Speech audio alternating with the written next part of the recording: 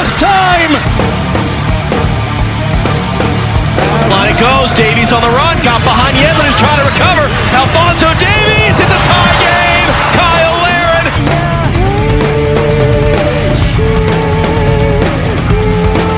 Kai Havertz, who is around Ederson, and Havertz scores for Chelsea.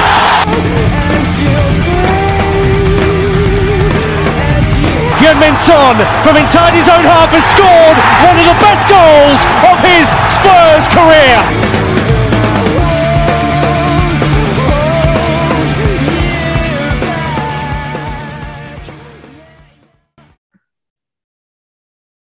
Hello, everyone. Welcome to episode 15 of the Terminal City FC podcast. I'm your host, Josh Ray, as per usual, and always joined by Nathan Dirk. Nathan, how are you? I'm doing well. How about yourself, Josh? Doing well. No episode last week because I was put in the COVID protocol. Now, I won't get into too much, but my symptoms were mostly mild. But I didn't think it was right to do a podcast with it. But we're back now, and we got a lot to talk about. We got it. Yeah, and happy to have you back. So we'll start off, as always, with the Whitecaps. And after a quiet offseason, big news broke a few days ago. Yeah, we've got to talk about this one, Josh. Maxime Crépeau has gone to LAFC. He's following the Marco Dos Santos route down south. Yep, it's for $1 million in general allocation money and a 2025 first-round pick. Yeah, there's also a sell-on clause if he ever decides to go elsewhere outside the league. First of all, I think we have to say is nobody expected this move to happen, but apparently it's been in the works since the end of the season last year. The team obviously sits down with all their players. They talk about contracts, where they are, what's going on, and look at starting which contracts they wish to renew. Crépeau, Schuster, Sartini, and the rest of the team of the Whitecaps, in their conversation, it was revealed that Crépeau was looking at moving on for personal reasons. We don't know what those personal reasons are, and it shouldn't matter what they are. The rumor mill's out there from everywhere, from, the good to the bad, but I'll just kind of leave it at that. The one thing I think we have to say is this, for the Whitecaps, they did a good deal. This is the best deal that has ever happened within MLS for a goalkeeper. So it gives the Whitecaps a lot of mobility when it comes to the transfer market. There's still a few days. Right now, the team's in San Diego as part of the training camp. But I think we're going to start seeing a flurry of activity with players coming in rather than players going out. Yeah, and it was for personal reasons, which obviously Crépeau didn't go into. But according to sources, it wasn't really about family reasons. No. And they did want to, it probably has to do with the contract, and the club probably didn't meet his demands. And since Crépeau wanted to leave, it was best to, I guess, move on and take that $1 million and spend it for some assets on the squad. And it was just really surprising. Just took everyone aback. Like, no one saw this coming. You know what? It was funny because I think you and I talked at the end of last season about what players we would love to keep, what players we would maybe go, and what players we maybe expect to go. And I actually had Crépeau as one of mine that I expected to have interest from Europe. And while he's only moved to LAFC right now, that sell-on clause makes me wonder. It makes me wonder what's going to happen with Crépeau in the next, say, 2-3 years. Yeah, for sure. We thought that Crépeau would get interest in Europe. Maybe not now, but maybe like a year or two. Yeah. But that sell-on clause is very, very interesting. And so the Whitecaps will have Thomas LaSalle as the starter. He only played a handful of games last season. They won a couple, but let in like 4 goals in losses to Seattle and I believe Atlanta or whoever it was. Yeah. But Hassal did really well. The thing is with Hassal is I think we have to remember when we kind of compare Hassal with Crépeau. When Crépeau started with the Whitecaps, he was 24 years old. he had only ever played 3 MLS games, and he'd lost all 3. Hasel is 22 years old, 2 years younger than when Crépeau was, and Hasel has 15 games under his belt already. So, you know what? It's not the worst idea in the world. I know that there's been a lot of positivity around Hasel as being a potential starter, not only for the Whitecaps but for Canada as well. Getting a shot for a goalkeeper at 22 years old to be a starter, I don't know if it's a little early, but he's going to get a workout, and he's going to get a workout even more than I think we ever thought, because our backup goalkeeper with the Whitecaps, Evan Newton, has also moved on. He's been loaned to El Paso Locomotive as part of the USL Championship. So right now, we're basically down to 1 goalkeeper on the Whitecaps team and 2 academy goalkeepers. That's it. Now, Schuster has said they are in the market and are actively looking for another goalkeeper. But with them already naming Hasel as a starter, I don't know what they're looking for. Are they looking for an experienced guy that's willing to only have a few minutes here or there? Are they looking for someone to share with Hasel? Not too sure yet. Yeah, so Evan Newton has been loaned out to El Paso Locomotive FC. So Hasel is pretty much the only goalkeeper on the squad. Though Axel Schuster said a new goalkeeper is being targeted, but didn't bring up any names. Are they going to bring in an experienced backup? Is it going to be a young backup? Who knows? Well, here's my thing: is we both know right now Milan Borjan is available. He wants out of Red Star Belgrade. He wants to move to an MLS side. Rumor is it was going to be Toronto, but nothing's happened. You want a starting goalkeeper? That's a starting goalkeeper. Yeah, that Borjan would be a good for a starting goalkeeper, not so much as a backup. Not so much as a backup. He would be your starter. But the thing is when you have that much general allocation money, you can afford him. You could give him a higher contract, which he would demand, and pay it down using Garber bucks. And Hasel has shown flashes of what he can be. Like at the MLS's back tournament, he did really well. He did. And I'm not sure if he's ready to take on the starting role now, but he has a chance to prove me wrong. And we shall see what he can do as the season is about a month away from starting. I think the one thing that'll also benefit him is the change in formation underneath Sartini. I think it'll benefit in terms of not having to worry about as many shots, because he's going to have 3 center backs in front of him. So hopefully that also works out in his favor. We should also mention another loan, and this is one that I think the writing has been on the wall since middle of last season, but everyone was hoping would never happen. And that is Bikel, who's gone over to Europe to play in Italy, the second division, with Vicenza, with an option to purchase. Bikel was one of those players that just got better and better with the Whitecaps last season. Ended up being one of the mainstays, one of your top 2 choices in the center of the park. But he's gone, and it's likely that option to purchase will happen. It's just a way of Vicenza moving that payment onto their books for next year rather than having to worry about it this year. But there is depth with the Whitecaps in the center of the park, but that's a big loss too.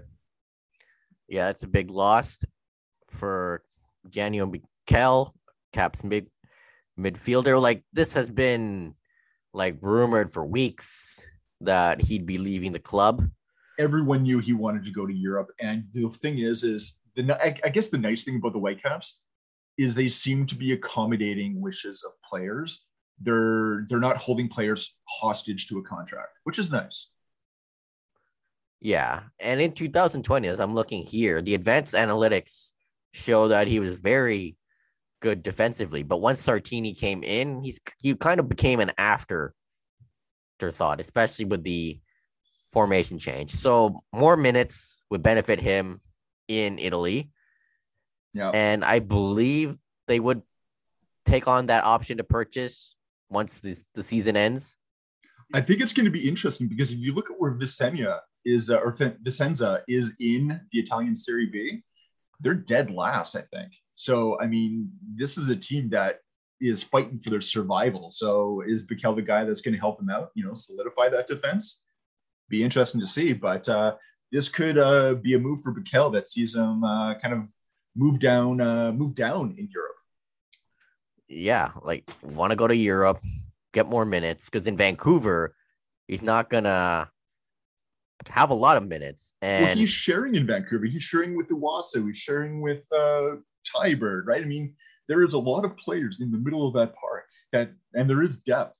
So, I mean, he would absolutely play here, but he's not going to play game in, game out. Yeah, I don't think he'd be playing like every game. He'd be playing like once every few games if he stayed here in Vancouver. Again, beneficial for him if he that's true.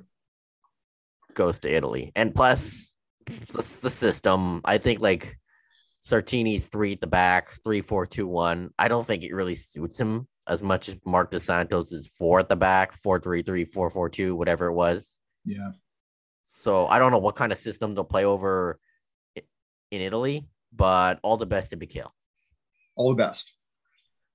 Also, some Canadian Premier League news, particularly with Pacific FC. Their coach, Pamadou Ka, has left the club, and he's joined the MLS Next North Texas SC.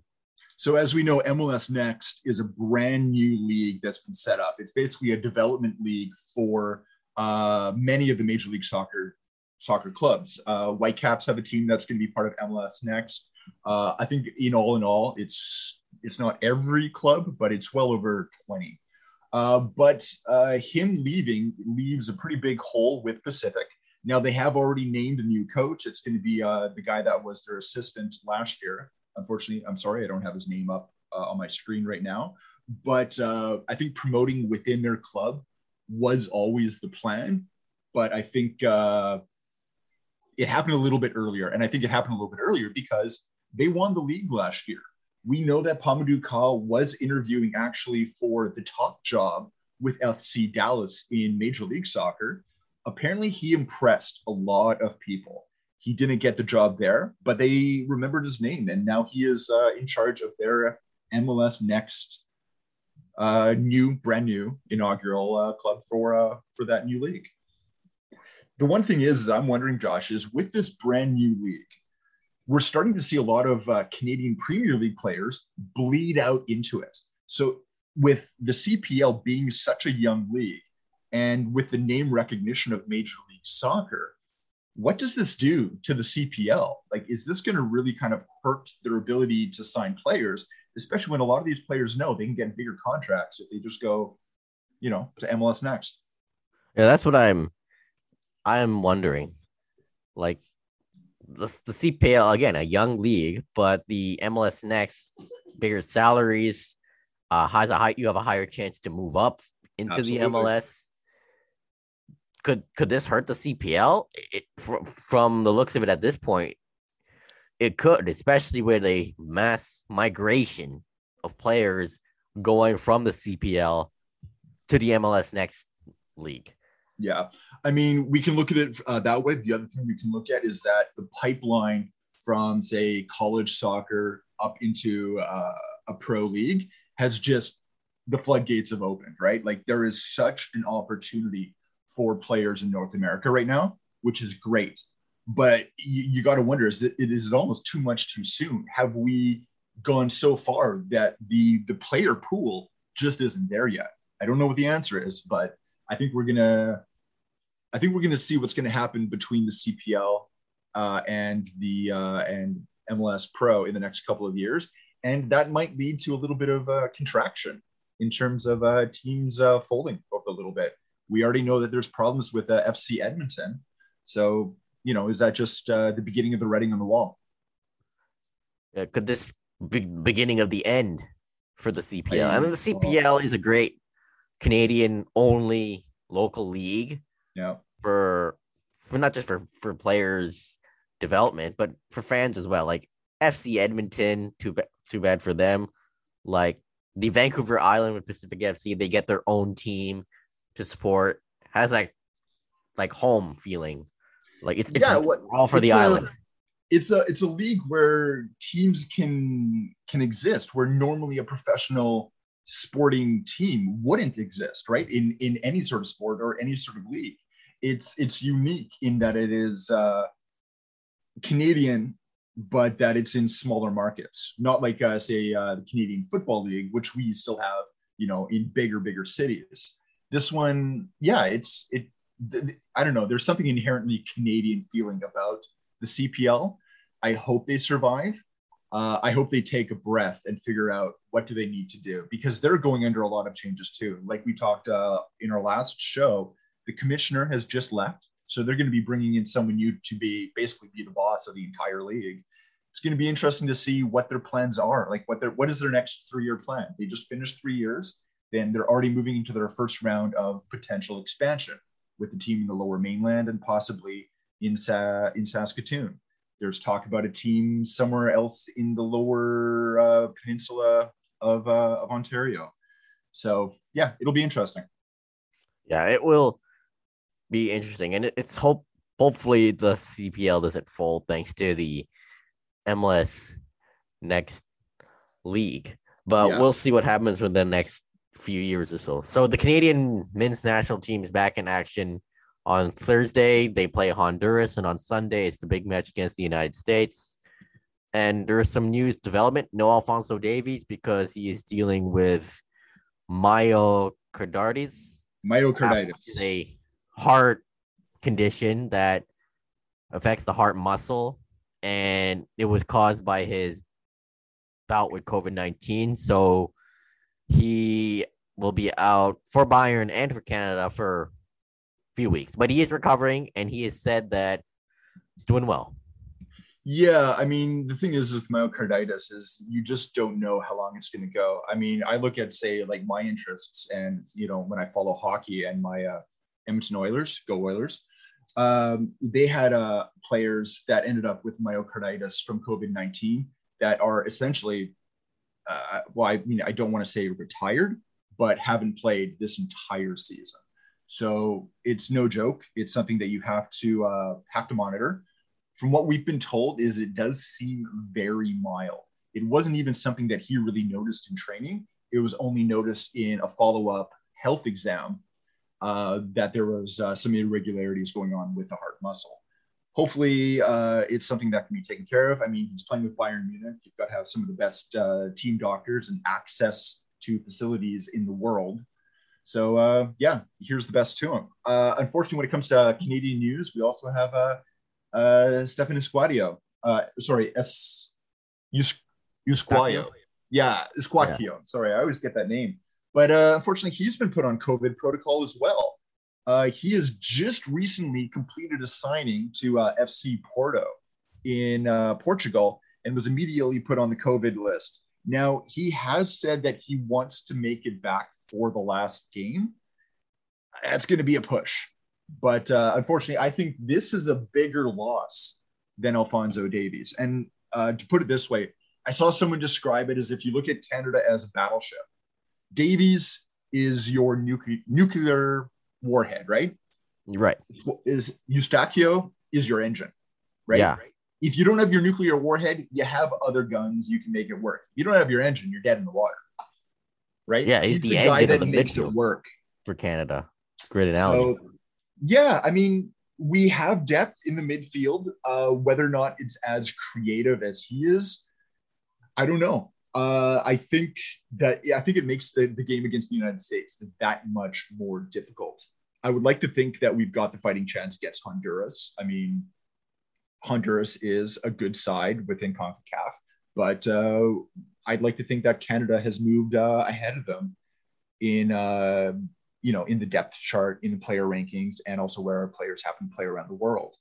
But yeah, it sucks. We hope that these players take care of themselves. We hope that they get back playing, not only for Canada, but their domestic sides as well.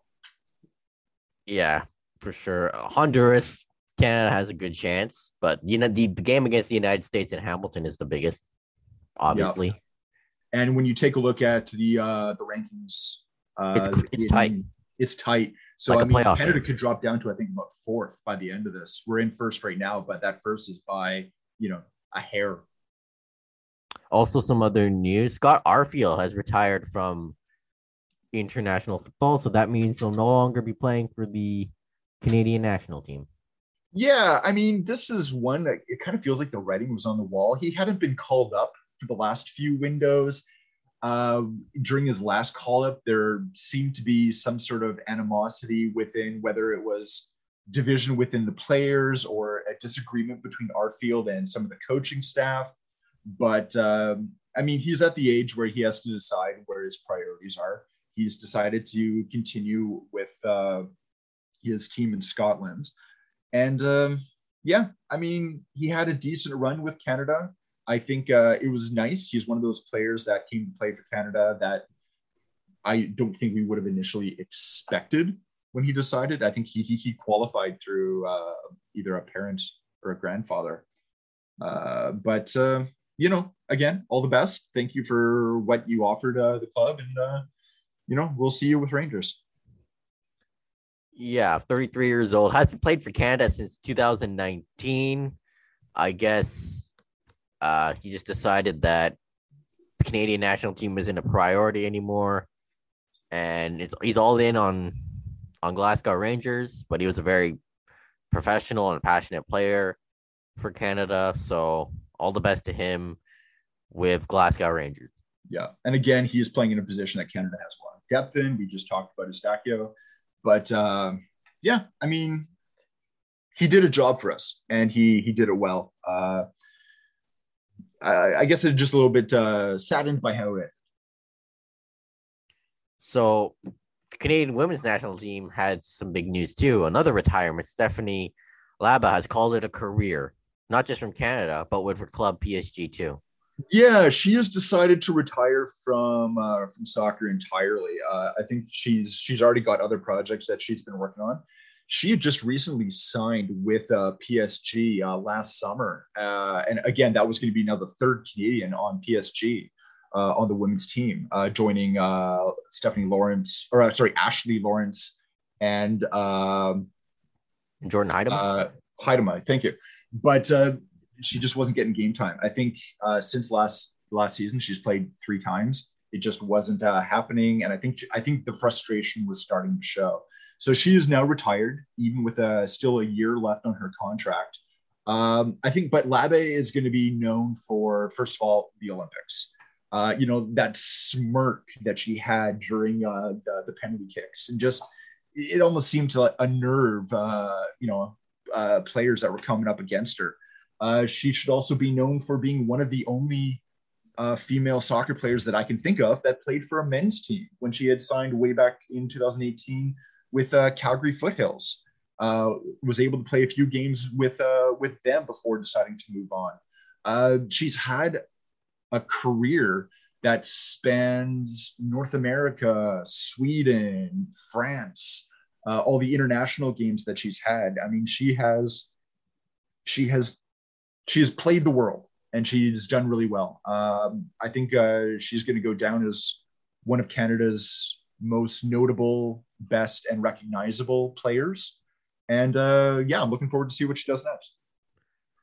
Yep, Canada's National Minister of Defense, as she was named exactly, last right? summer. 20 seasons of soccer, but it's come to an end. She'll move on to other things. Just a great career. We'll all forever be known for smirking during the penalty shootout against Sweden at the Olympics last summer.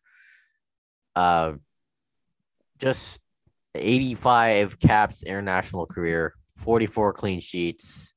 Also won the bronze in Rio. Been to 3 FIFA Women's World Cups, and just an incredible career. Yeah, I mean, you start listing those accolades, those awards. That I mean, it's pretty plain to see. Yeah, all the best to her. So we'll talk about the European football on the other side as we hear from our sponsors. Stick around. Want to start your own podcast about sports or whatever? Great. Unsure how to get started? No problem. That's what Buzzsprout is for. The Avid Discussers podcast uses Buzzsprout. It's quick and easy, and myself and thousands of other podcasters around the world use Buzzsprout. You'll get an awesome looking website, plus your show will be out on Spotify, Apple, Google, Amazon, and all other platforms. You'll also get ways to promote the show, detailed analytics and stats, and a whole lot more. But that's not all. If you sign up with a paid plan for Buzzsprout, you'll get a $20 Amazon gift card, and it would also help support this show. It's easy. Just follow the link in the show notes. Buzzsprout makes podcasting fun and easy. And start your own today. Hey, do you want to win some cash? Do you love sports betting? Then Bet99 is the place for you. It is a Canadian online betting website and app that allows you to bet on football matches or matches of any other sport. It also has an online casino. Bet99 is the official betting sponsor for the Terminal City FC podcast and the Area 51 Sports Network.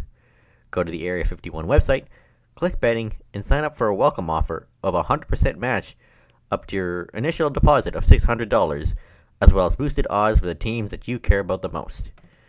Bet99.com is Canada's premier place for sports betting and online casino games. Must be 19 plus to play, and please play responsibly. Okay, so we're back. Thank you to our sponsors. The best FIFA Football Awards.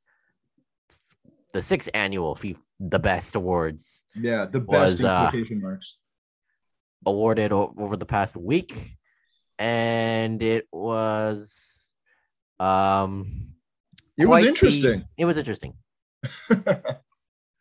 So start with the best men's player, Robert Lewandowski. That's not really a surprise. Not a surprise. Could have won the Ballon d'Or. Good. Best women's player, Alexia Putellas from Barcelona.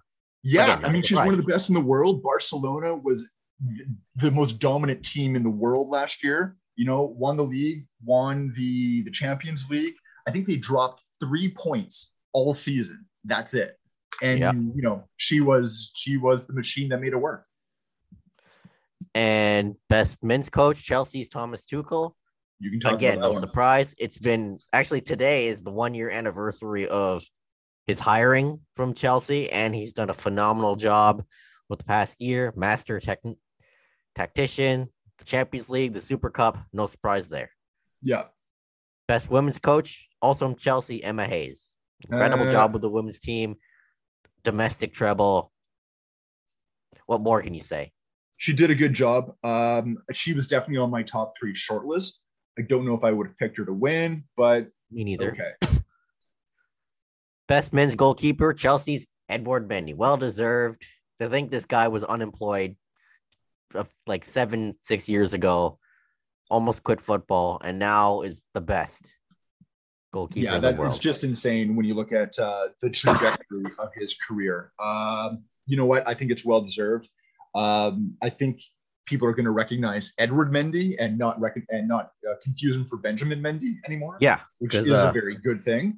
It's not a good thing at all. Yeah, talking about what happened a few weeks ago where he actually was confused for Benjamin Mendy, but well deserved. Best women's goalkeeper, Christiane Endler. Yeah, you know what? She is definitely one of the better goalkeepers out there. Chilean, played for PSG, and now she's with Olympique Lyonnais. I can't really say too much about her other than she's always had a very professional career, and it has done well. More for the domestic side than I would say for the national side, but yeah, very good on the domestic side. The Puskas for the goal of the year, Tottenham's Eric Lamela. Yeah, hey, we won an award. It's something. And you know what? It was funny. He won it for the Rabona that he had against Arsenal. But this is Lamela. That's not even his best Rabona that he had for Tottenham. So it just seemed kind of strange. The funny thing is this is now back-to-back awards for Tottenham because the player who won it last year was Son Heung-min. Yep, for that goal against Burnley. Yeah. So, hey, we're winning awards. We can fill our trophy cabinet. We're happy now. Yeah, but not. It's an individual. Yeah, exactly. Trust me, my Not sarcasm is thick on this. Yeah, well deserved for Lamella. Just watching it here, it was against Arsenal back in It's March a good of goal. It's a good good goal. goal, but I mean, sure, why not? Why not? Okay, so let's look at the men's world starting 11. They went with a 3-3-4 formation. Which is weird. Okay, first of all, who plays a 3-3-4? Who plays with four strikers? I don't know. And the thing is Oh, normally when they pick this award, they go with a 4-3-3. So which is like why the change? I know 4-3-3 is the most typical formation in the world, Yeah. most recognized. But Okay, so but in goal, here's the other thing is Edward Mendy is picked as best goalkeeper. He's not on the list, right? I went to Gianluigi Donnarumma of Yeah, Italy and exactly, PSG. right? But I mean, So Donnarumma's good. He did well in the Euros, but Mendy deserved to be on there for what yeah, he's done over the past year. yeah, it made So no I don't sense to me. understand why he's the best goalkeeper in the world, but not in the best world 11. And when we're talking about that, when we look at the women's side, I think we have even more inconsistencies. We have absolutely no Barcelona players at all listed in the women's top 11, yet this was the best team in the world. No Patelis, who we just said was the women's best player, and she's not in the best 11. And you got other players in there where it seems like it's a popularity contest. Yeah. You got players like Morgan, who's in there, who played for Tottenham, but then went back to the US. Didn't really do much of anything for Tottenham. I mean, she Didn't really do much at all. like a profile signing more than anything else. It's just, it makes no sense.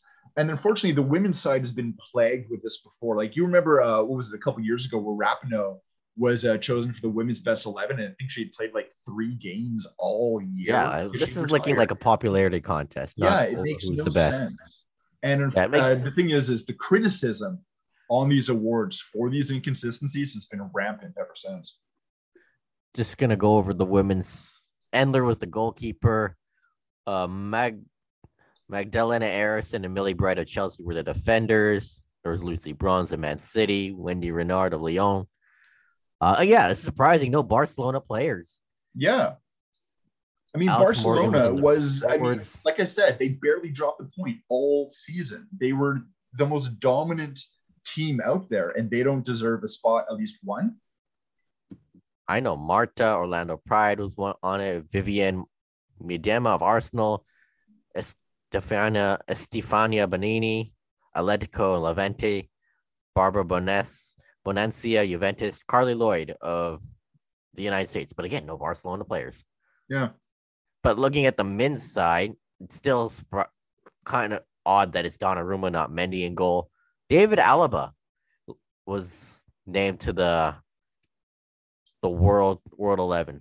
Leonardo Bonucci and Ruben Diaz were the other defenders.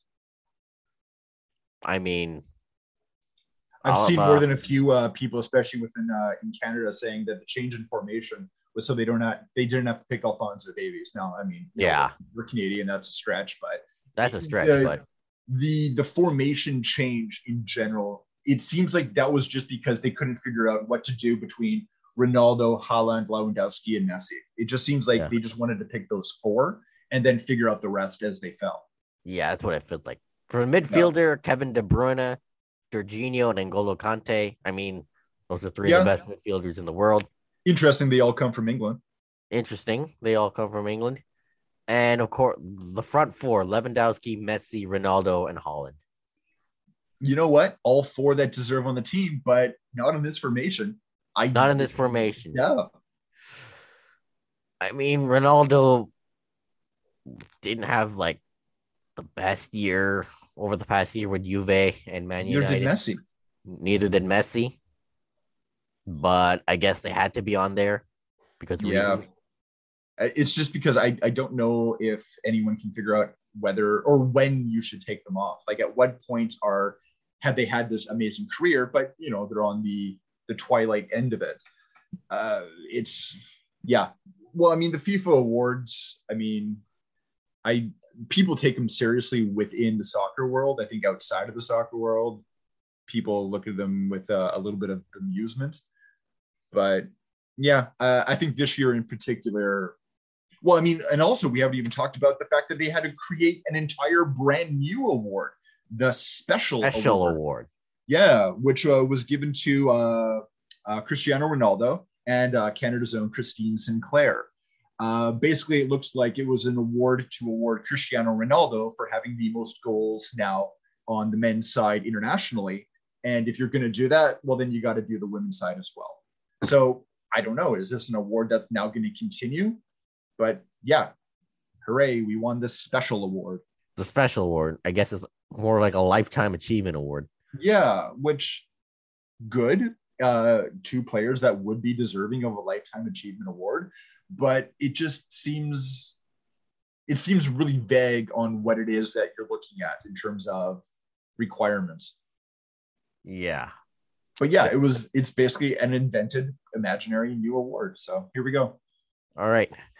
So our clubs played over the past week. Chelsea, first with a very frustrating draw against Brighton. Hakim Ziyech got the only Chelsea goal. Usually Chelsea dominate the possession, but not in this case. It was Brighton who were all over Chelsea. And they could have won that game. The players didn't have any creativity. It looked like they lacked interest. Just probably one of Chelsea's, probably if not the worst Chelsea match of the season, and probably the worst under Tuchel. Also, you're going to have stinkers. Yep. There was also a big win over Tottenham, kind of a slow first half. And I do think Harry Kane's goal should have counted. Thank you. Let's talk about that. Yeah, let's talk about that. I don't even see what the foul was. Well, it's in the box. Harry Kane puts his hand up as he's slowing down because he's about to pivot to get the ball, turn around, and shoot.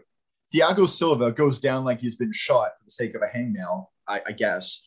And it's considered a foul because of the hand on the back.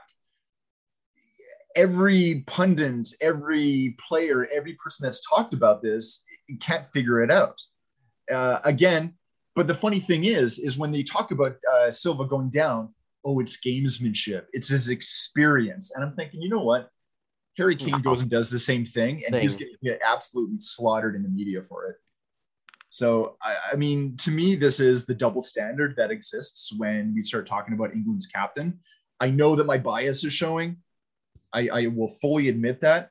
But I think if this goal stands, as it should have, it's 1-0 Tottenham. You go into the rest of the second half with a very different game. Yeah, I have to agree with that. Yeah. Like, if that goal stood, the game would have probably ended 1-1. Tottenham could have won it.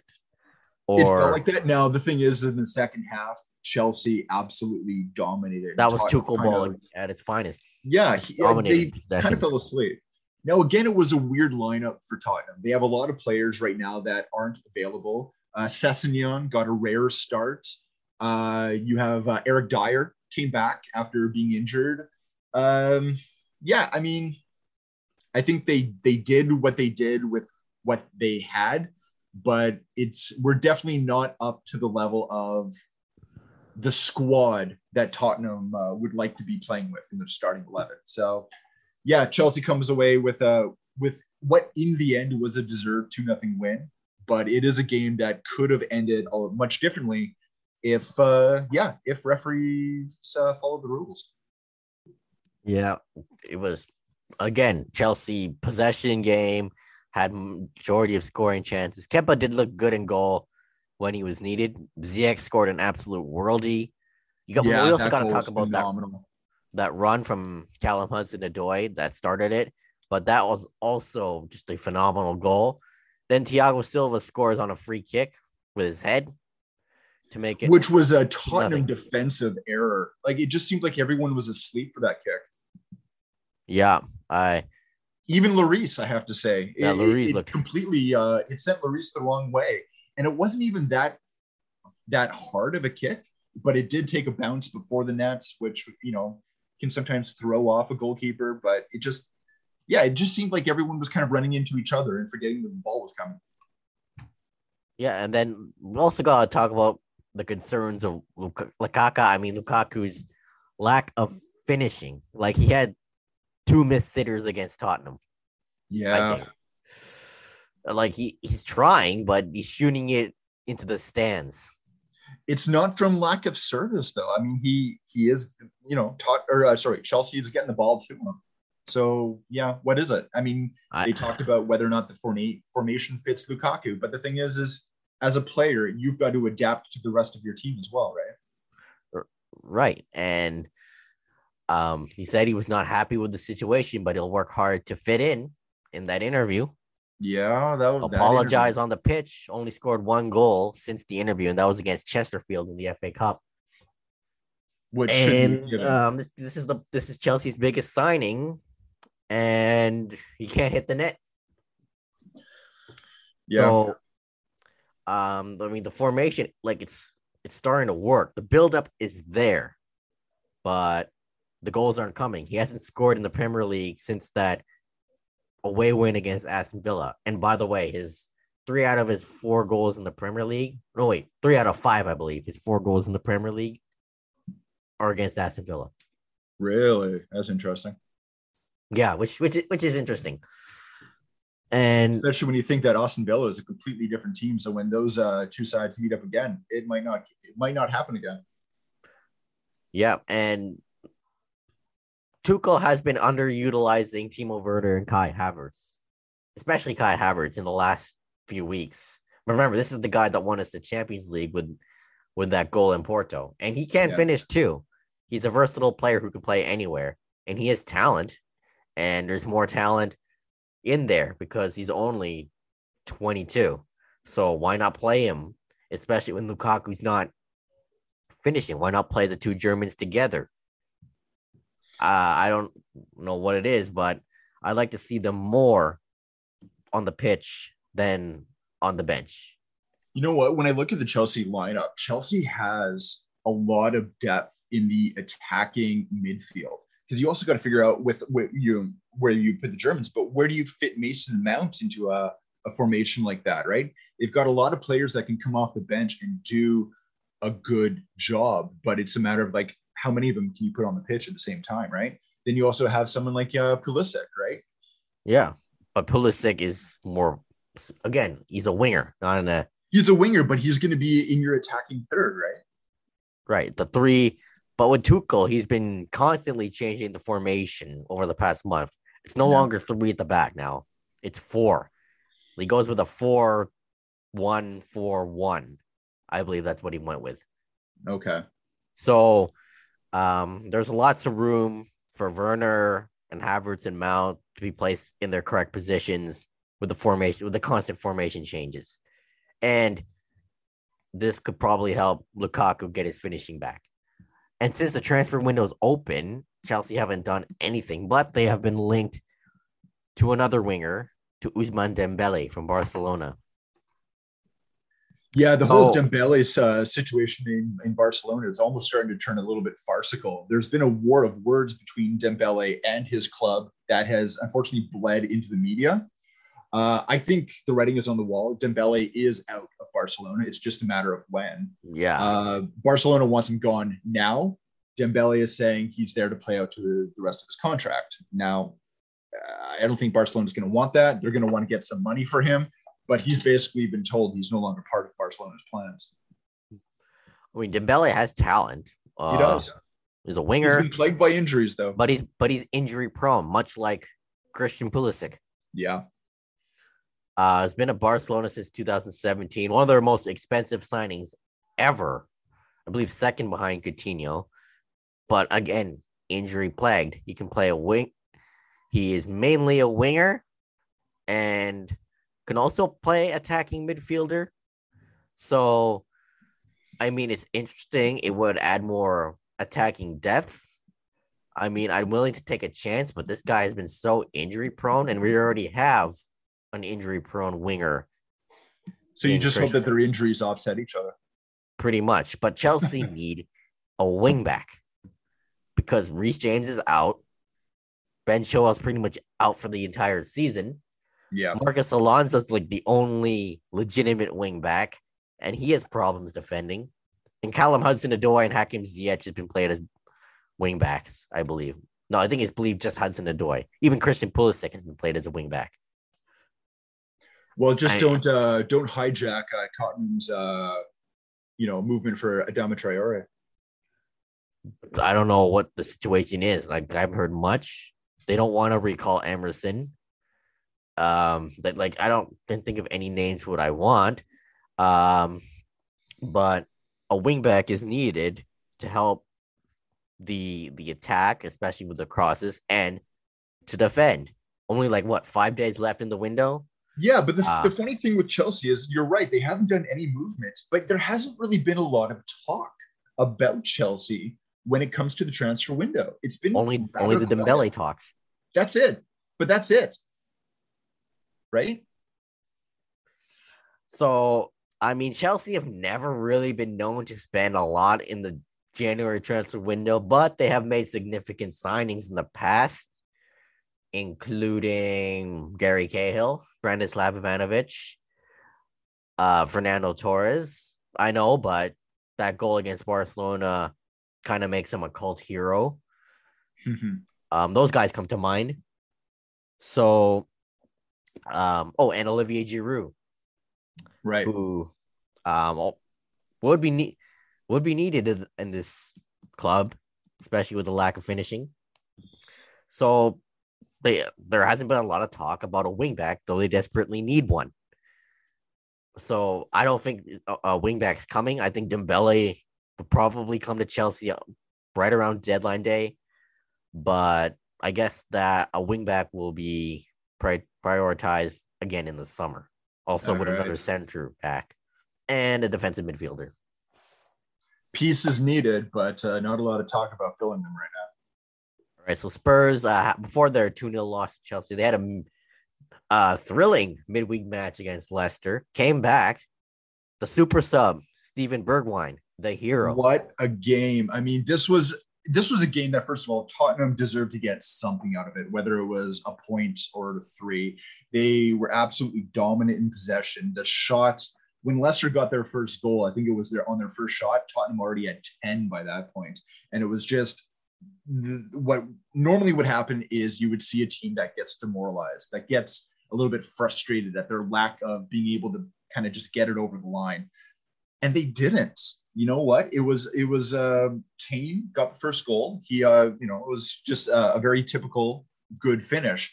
But Steven Bergwijn comes in, somewhere around the 70th minute and gets 2 goals in added time. One, I think, in the 94th minute, and another one about, I think it was a minute and a half later. It was literally the last gasp of the game to come back and win it 3-2. It actually beats the famed Manchester City game where Sergio Aguero won the league basically in injury time to take the title away from the neighbors across Manchester. It ends up becoming the latest that a game has been, or that a team has come from a losing position to go on and win the game in Premier League history.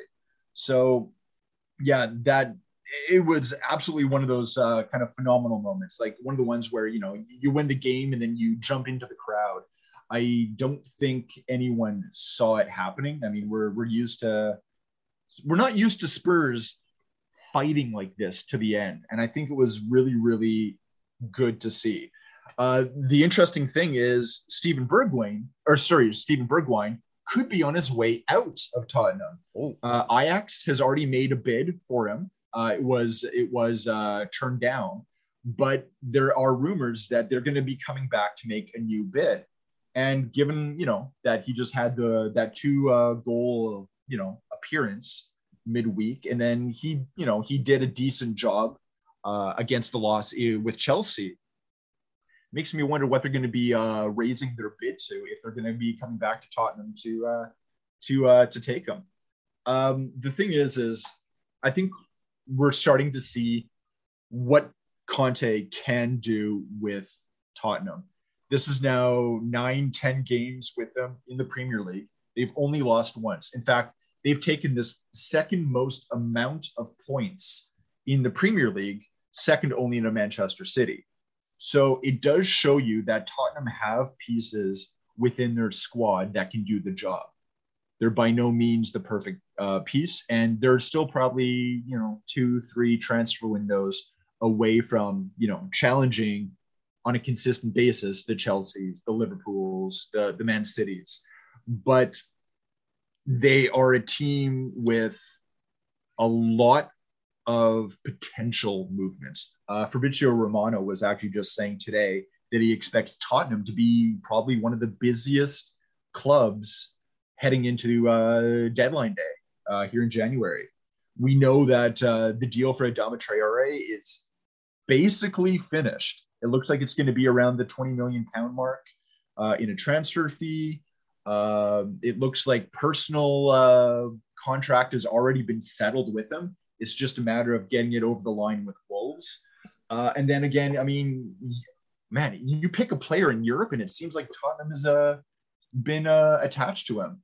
They just had a bid for Luis Diaz of Porto rejected.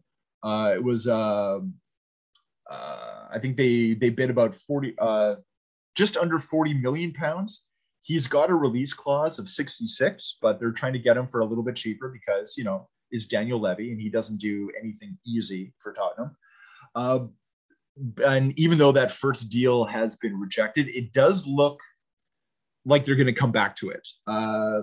Diaz has had an absolutely phenomenal year with Porto. I think in 18 games, he's got 14 goals, and that's coming off an attacking position, usually off the wing.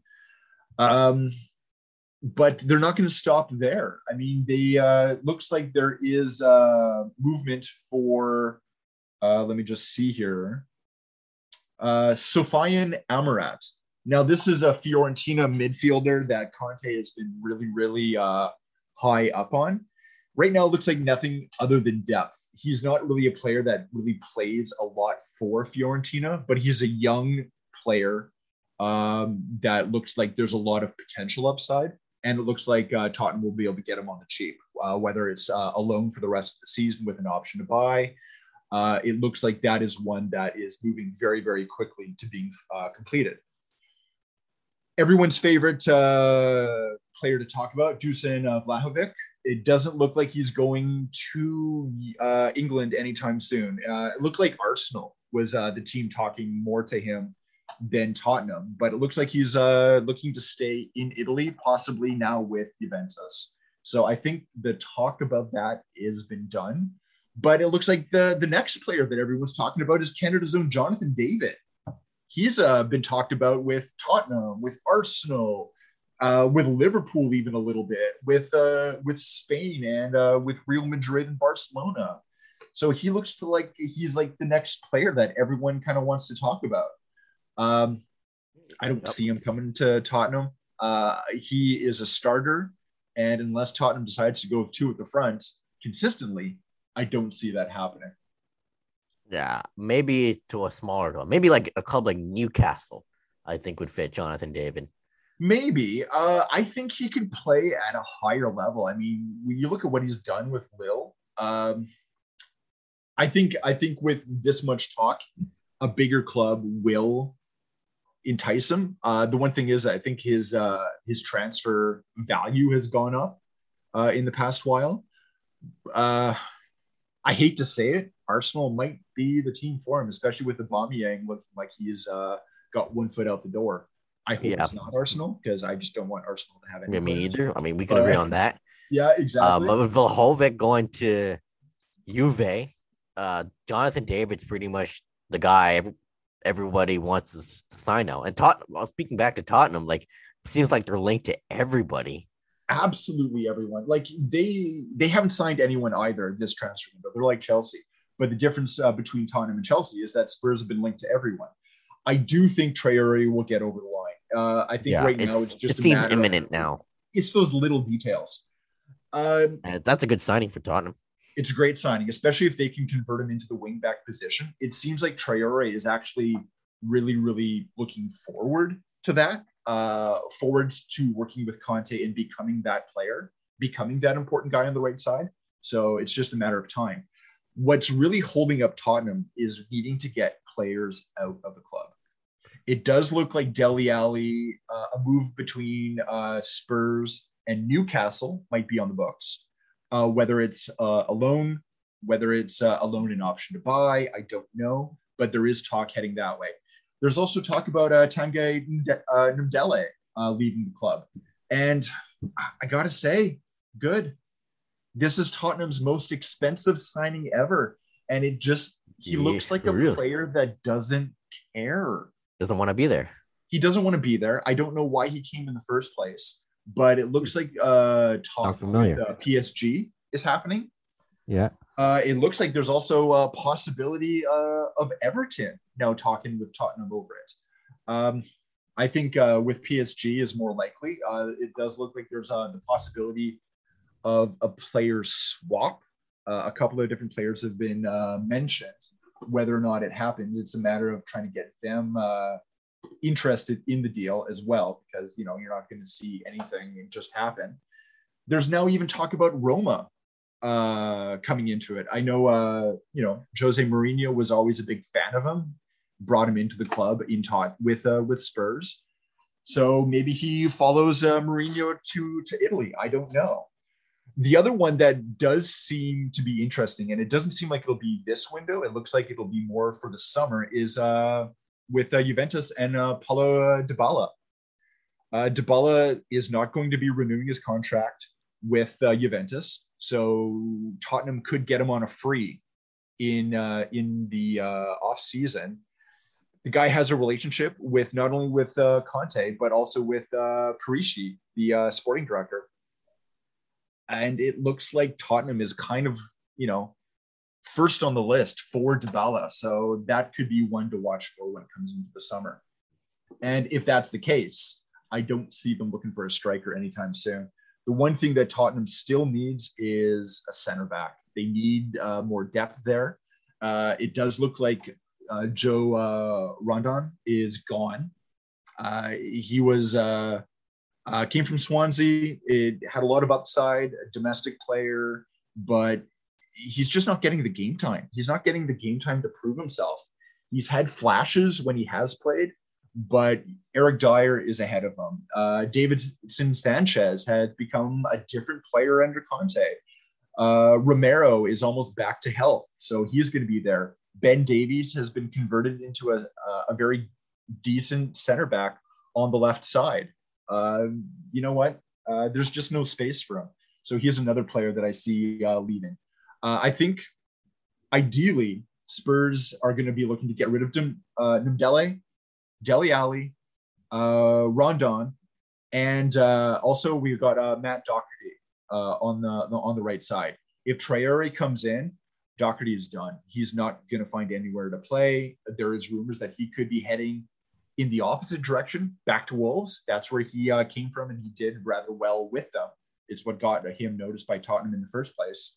But I think you're going to see a very, very busy Tottenham, not only with players coming in, but with players leaving. It's just a matter of getting it over the line. Yeah, a lot of transfer business with Tottenham. So let's some news out of the AFCON. Yeah, Cup of Nations. Some tragic news. At least 8 people dead and 38 in it was like a stampede outside the stadium in Cameroon. Yeah, it was a game between Cameroon and Comoros. It looked like there was a stampede. I don't know. I think it was onto the pitch at the end of a game, or it was outside the stadium. Unfortunately, it has led to, like you said, 8 dead at least, 38 injured. And it's one of the quarterfinal games was supposed to be held at that stadium. It's now been moved.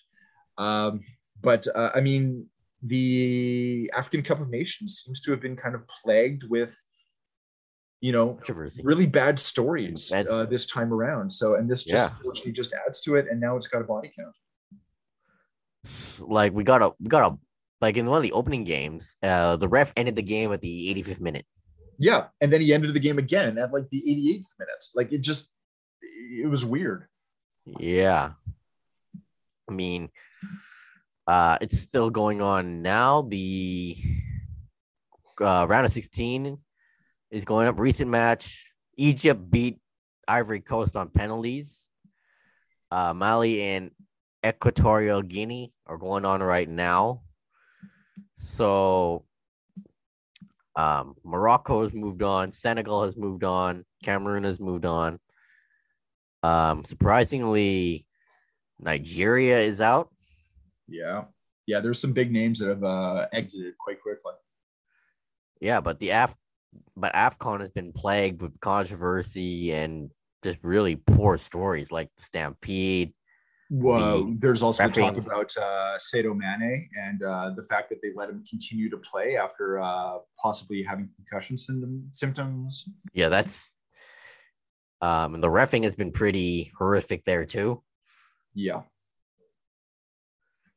Yeah, it's I mean, I don't know. It's one of those international competitions that a lot of teams, especially in Europe, don't like sending their players to because it's in the middle of their season. I mean, they manage it, but this tournament in particular seems to be having more problems, and they go right down to the planning side of it. It seems like it was a poorly planned tournament. It seems like there's not enough consistency in reffing that we've already talked about. There's not enough consistency in crowd management. Unfortunately, it's damaging the reputation of the tournament. And this is the number one tournament in Africa. I mean, this is something that should be on par with the Euros, you know, to a lesser extent, you know, what we would consider here the Gold Cup, right? But yeah, it's been plagued. Yeah, it's just been a very controversial tournament from the start, especially with big names like Salah, Mane, Edward Mendy leaving their clubs in the middle of the season for this tournament. I think teams are used to that. I mean, teams are used to that. Yeah, but it hurts. Been this way forever, but it does suck, especially when you're in January and you've just got a massive amount of games. We'll wrap it up with some other Canadian news. Marcus Haber has joined Savai Ring FC in Cambodia. Yeah, I mean, we recognize Marcus Haber's name. He used to be the main striker for Canada back when Canada was still ranked 80th, 90th in the FIFA rankings. Marcus Haber was the guy that would continue to come and play for Canada. I mean, he's had a career that's taken him into some of the most obscure places. I got to say, playing for the Cambodian side, Svay Rieng, has got to be one of the more unique ones. Yeah, so it's an interesting signing, and he decides to go there of all places. He's a Vancouver native. Yep. Played for he was part of the Whitecaps when they were before the MLS days in the UCL. Yeah. He's actually played in quite a few different places. He's also played in Europe as well. Played for West Brom, Crew Alexandria. He has played a lot of his career in Scotland. He also did play in Canada with Pacific FC and Cavalry out of Calgary. But definitely he's towards the end of his career. He's 33 years old and he's a striker. You don't see a whole lot of strikers go beyond that unless you're, some crazy tall giant guy out of Sweden. But this is an interesting signing. It's I kind of want to follow to see how well does he do in Cambodia, more just out of curiosity. But it does show you just how international this game is. Yeah, he's been everywhere. He's the everywhere man. Yeah, he is. So that'll wrap up Terminal City FC this week. Good to be back. We'll be back weekly, especially with the Whitecaps season just around the corner. We'll be covering their season all throughout. And their transfers coming up to it. Yep. And all the other big soccer stories across Canada and across the world. So that concludes the episode this week. Follow me on Twitter at JoshuaRay91. Nathan is Enduric. And follow the podcast account at Terminal City FC. Also on Instagram and Facebook, just search up Terminal City FC. And hope you enjoyed this week's episode. That's the end. Peace out. Take care.